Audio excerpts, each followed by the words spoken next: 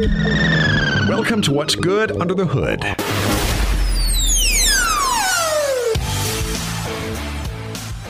I've been told to start the damn show. I think we should eventually start with a song, a musical selection. And I've got that. I've got the one that we should start with. Okay. Car Wash. Rolls Royce. Working at the car wash. I was thinking you were going to go with something from a musical, maybe something from Rent. I don't know any of those. Oh, of course you do. Andy How about knows Les Mis? You know all the music. He knows Les all the Miserables. musicals. We should have some fun and put up a pad here and watch Andy spell some of these things on a pad. That would be fun. There you go. I don't think there'll be any fun at all. Talk to us, Mississippi. Come on, man. Yeah, what's up? What's up? It's What's Good Under the Hood. What's That's good the under the hood? podcast. Exactly. Hey, Hood. right down there if you're watching on YouTube, please like, subscribe, and share the show. Rob will send you $5 for every one you share. Yes. Every share. $5 in Monopoly money. You are welcome. That's my contribution to the show. What is good under the hood, folks? Well, actually, I was talking with Greg while Andy was going to get coffee because Andy needs Andy coffee. didn't get me any coffee. I had didn't to get pee Andy. too He because didn't I drank a lot of coffee. I For bet. the He didn't even episode. offer me anything. It's just the way Andy is. I'll go get some. No, stop it. There's no I in Andy, but there is a me. Is that what it was down The there? one podcast, there was an I at the end. At the end of my name, ANDI. Andy. Yeah. There was an I in Andy, but I got a bottle of water, so I'm good. So, Greg, it seems like car prices have gone up at, I don't want to say a drastic amount, but a good clip because of the pandemic. And this article from NBC News. NBC News. Y'all did that good. NBC News. My friend Tom Pollard, he used to work for NBC News, and so I always call him. You can look at my phone; it says Tom Pollard, NBC News. So that's that was his closeout. Dude, you should be a VO guy for the networks. That was awesome. Do it again. Tom Pollard, NBC News. Tom Pollard, NBC News. Oh, you're really getting in the Thank microphone. you. Showing off Woods. Sorry. I sound You're like much a- better than me. That's all right. Sometimes I I sound have like to. a cat in a So blender. let me tell you a next funny to story. So we were cutting a commercial here earlier, and I was doing A commercial for Mazda of Columbia. yes, and I was doing an Andy Woods imitation, Mhm. and it's pretty good. But the key is I still have to work on his inflections because my goal is to go in there and cut What's Good Under the Hood commercial, and it's me talking to me, and then have him come in at the end. But That would make my job a lot easier. I still get paid as much, right? Even No. if I don't. Oh, I want the money. So, but it was I had some pretty good stuff there. I was close. yeah, you did. I was We'll work on Well, that. I think we should have virtual Andy. I'll just record Andy saying a couple of different things like, "Hey, I'm Andy Woods. Hey, Greg, what's good under the hood?" And then we'll just loop those do the together. show. Yeah, we'll Saves us money. just loop together, and then we'll have just a portrait of Andy sitting there that I'll move with my hand a little bit so people think he's moving. We'll just make virtual I'm Andy. going to stay at home. Exactly. Home. I would get in a lot less trouble if I stayed at home. Yeah. I wouldn't think they I'm in all? trouble. I think I'm in trouble with the boss today. We were on a conference call. Yeah. And I was in the room, and I don't like conference call. I don't like meetings, team meetings. Like, whatever. because you're not on the team. And so my boss's boss comes to my door and he says, "How you doing, Andy?" I said, "I just got done with a meeting. I hate meetings." And he said to me, he said, "I've been in meetings for 2 days and I've not got anything done." And I wanted to say, "Well, that's your problem." But he is my boss's boss. So I said, And by the way, one of Thank the you. nicest people that you'll meet too. Ron really, I would Ron agree with it. is Ron Hill is very the bomb. I'm not He's- just saying he that really because is. he's my boss's boss too, but Ron Hill's a great guy. We're Here- speaking here's of the- our iHeartMedia Columbia Here's family. The thing is that he's not my boss, and I really like him. Well, there you go. He brings us snacks. Actually, He does. I have to He say does. this. I don't want to get off in the weeds where people go, "This is boring," but everybody in this building is amazing. I cannot believe how nice everybody is, and I appreciate that every time I come here. That's because you're only here for like 2 hours at a time. You should. Oh, it gets ugly. So, well, we had a programming summit a while back. Not to go too crazy here, but one of us actually called another person the B word right in the middle of the programming summit in You front of did. everybody. It was You me. did. My bad. We're talking about something online, and you had taught me how to do some blog entries and stuff like that. Yeah. And you were talking about, and Rob was saying, "I'm number one in the world for this." And I didn't say that. I said, "I'm number two." And he And- said, "You're my bitch." He said, "Well, who taught you, bitch?" In And the front of whole room, everybody. and the Nice. whole room went like all the oxygen. It was like one of those oxygen depriving bombs over in Ukraine. All the oxygen just out of the because room. everybody looked at Andy like is Andy going to get up and slap the hell out of him? Because he probably deserves it. Yeah, and I was probably like, as soon as I said it, I was like, oh. We could go no. on for like an hour about the inner workings of No, iHeartMedia, but we let's should not. talk about Let's it. No, talk but there about- are very nice people here, and Yeah. I appreciate that. I'm always treated well when I come in the door. All right, Always nice to let her have you rip. in the Let's building. talk about something that's worthwhile. But the price hike on cars, we were talking about this from NBC News before we got into the weeds there. This is NBC News. The report is from NBC News. And I'm going to read you the headline, Greg, and you can tell me what is right and what is wrong, maybe about this headline. I'll just start right here. Everything's wrong. Then why read it? Let's just No. talk about Andy's No, hair. I mean, why not? That's wrong too. Why don't we turn the temperature down? I'll get one of these contracts you left and I'll just bundle it up and There we'll be you good to go. Anyway, We no, still but got it says, I didn't throw it away. I kept it as a prop. Sometimes I wear that during my show, which of course is the rundown on Fox Sports Radio every day. Right. But no, the headline, Greg, says price hikes on cars could be here to stay thanks to the pandemic. Thanks, China. Yes, That's the headline. and it's perhaps it's correct. I vacillated, especially in the used car area.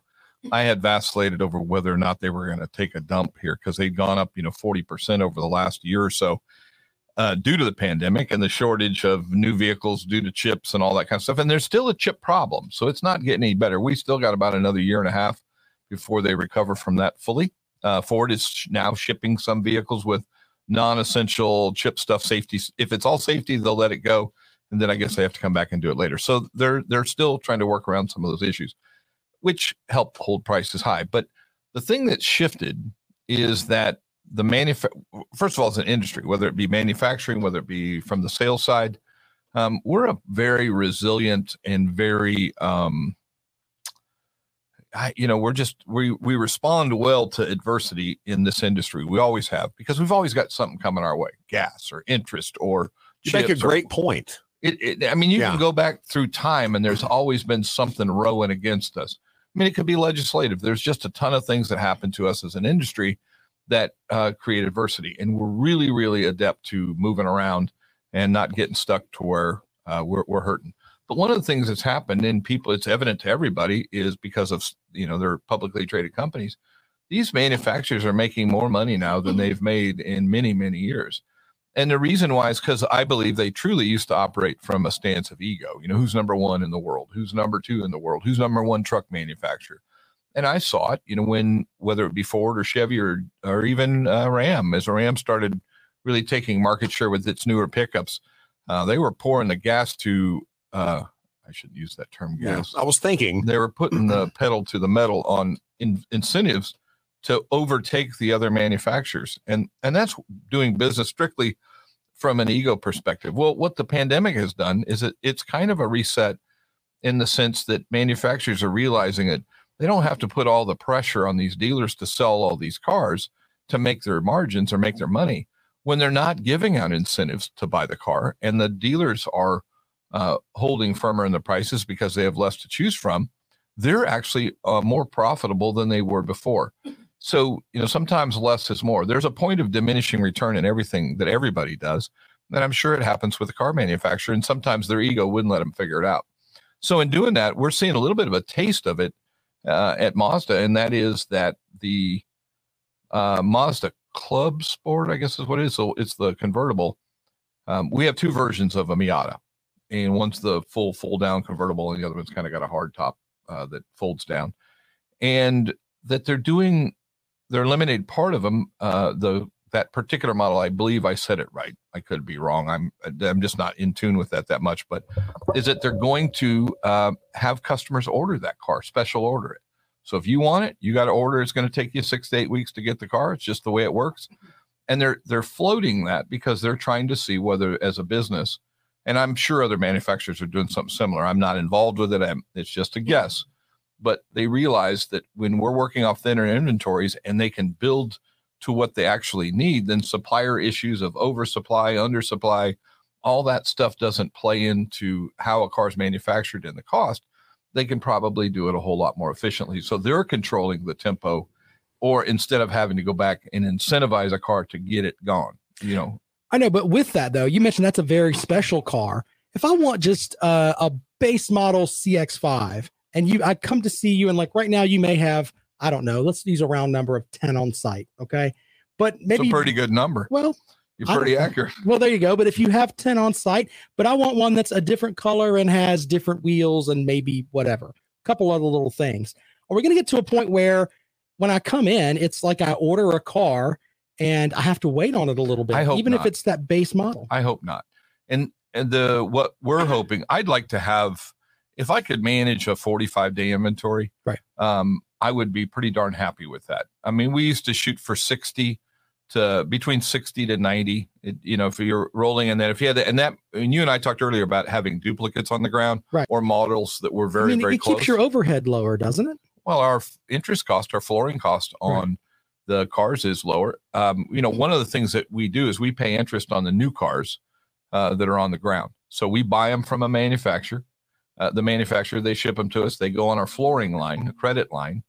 So we actually don't technically own that car outright. And there's a lot of benefits for that. Number one, it's our cash. It wouldn't be all tied up. Most car dealers, including us, we own our used cars outright, but we floor our new. But if something catastrophic happens to all those new cars, it's not on you. The insurance is covered under that, not under our garage keepers, but it's covered under the flooring company's policy. So there's some advantages all the way around that we look at when we do business. And a lot of manufacturers give flooring credits to us to help us through, the first 30-ish days of having that car on the ground. But the point is so yes, that is an expense that's a controllable if we keep it lower. The difference is that we used to have, when I'd had dealerships where we'd have 1,000 cars on the ground. That really is if you're selling 300 a month, you go, well, I need them because that's, pushing up at 90 days. And if something runs thin, that we can kind of offset it. The point is that we've learned how to operate with almost nothing. I mean, last month, I think I sold a total of 37 new. That doesn't sound like a lot, but we sold more used. But we had a good month as far as our profits and everything. The way it worked, we worked real well. But at one time for 2 weeks, I only had a rotating number of 2 cars on my showroom floor. So to be doing in the 30s with 2 cars is a pretty darn efficient job. I overturned my inventory over 100%. I only sold what I had. So I believe I could have sold 50 or 60 real easy had I had that many cars. So I need more. I need more to have growth. I need more to have a selection for people. So back to your question of, base model car. The problem I have is if I have a CX-5 Sport, which is my base model, and I've only got a white one and you want a blue one, you really want your car now. Wouldn't it be nice if you had the blue one? Right. So what I'd like to have is a representation of most of the colors and whatnot. And we do dealer trades with other dealers, but that doesn't mean we're always going to get it just because they have it. They might already have a deposit on it, or they don't feel like trading that car. They control it. We don't. And so we kind of do as a courtesy to each other.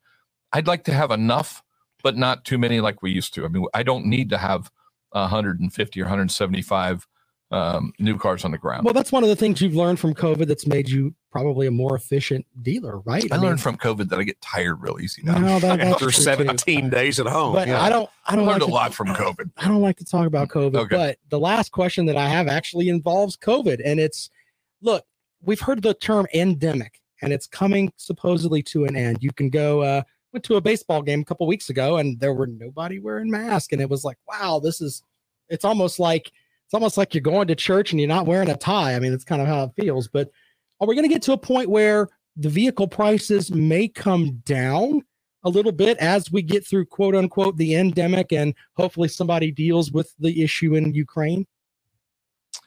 Yeah, but I don't think they're going to come down a lot because remember what I just said earlier, it's learned behavior. So now the manufacturer already knows the deal. They know they can make more with less. So, right. But if other dealers, if they go back to some of the ways that they had before, where one manufacturer says, you know what, I'm going to make sure that our dealers have an absurd amount of stuff on hand, and it makes them more, makes them more customer friendly because they can go and actually get that blue car if they want it. You think that's going to happen? That may affect it to an extent. Yeah, but I think it's going to take about 10 years. Oh, okay. I mean, you look at the evolution of what happened. I mean, if you went back to 1985, there were no incentives on cars. And then as it progressed forward and, our annual number of cars, rocketed up into the 18 million range, is that when they're making that many cars on the, on the IFCOM on that deal, whether or not they're actually going to sell them. When they start getting into a lull, they have to start throwing money after them. And the reason they have to do that is because they have to keep their production going. So if I've got, 20 whatever sitting on the lot and I don't need them, and the manufacturer calls me. And I remember the days when the job of a district manager with a car manufacturer was wholesaling inventory. So they would call you and beg you, hey, if you take some of these, I'll get you some of those. And I'm like, I don't want them. I don't need them. No, please, you got to help me out. I mean, they're begging us to take them because that machine was rolling in Detroit or wherever it was that they had to lay those cars down to us. And so they were making deals with us. And I remember making deals. Hey, I'll take those if you do this, or you give me some more incentive money, or whatever happens to do to help me if we're going to do that program. And they would find a way to do it. They'd have to offer it to other dealers, and most other dealers would go, no, I don't want to do it. And then I would, and it was advantageous. And then you could sell them if you were significantly less. But I just don't see it.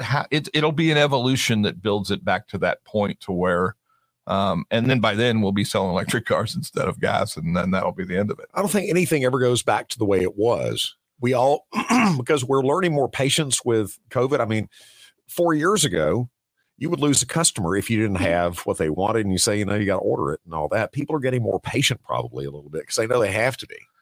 Or am I wrong? But like I told Rob earlier, the problem with the ordering system of whatever you're doing with a car or a motorcycle or a boat or whatever, if it takes me 6 weeks to 8 weeks to get a car, what can change in my life in 6 to 8 weeks? Yeah. I could die, or I could change my mind, or I could, you could get pregnant, Andy. Spend 17 days Wouldn't at home. be the first time. It wouldn't be the first time. No. Oh, okay. No, but your entire situation could change. You could lose your job, and you may think, okay, I don't want to get into another car payment right now because I've got to do. Yeah, or the economy changes, or I ordered a car and all of a sudden gas is $7 a gallon instead of $5. And by the way, speaking of getting pregnant, I'm going to be a grandpa. Are you really? Really? I am. I'm Grandpa excited. Greg. Yep, my oldest daughter and her husband are having a baby, and I think it's pretty darn awesome. So when are they going to have it? Is it going to be a little boy or a little girl? That's Questions. We don't know yet. No. They probably know. They just haven't told us. I think there's going to be a reveal. My nephew called me last night on speakerphone, speaking of, excuse me, and Sam called, and he said, Uncle Andy? I said, yeah. He said, Angela and I have something to tell you. We're going to be parents. We're going to have a baby. And I said, well, congratulations. Did you just find out? He said, no, we found out in December. We hadn't told anybody yet. It's like it's February. It's March. Well, so I probably shouldn't have said what I just said, because everybody is always worried, the first couple of weeks. I mean, hold on, just for a second here. You get a pass. You are grandpa. You're a Grandpa Greg now. Grandpa Greg. They can get a nice glass of, shut up, because you're Grandpa Greg. Thank you. You're happy about having this grandbaby. I am beyond ecstatic. Clap for them. Yes. If they shouldn't have told you if they didn't want you telling everybody.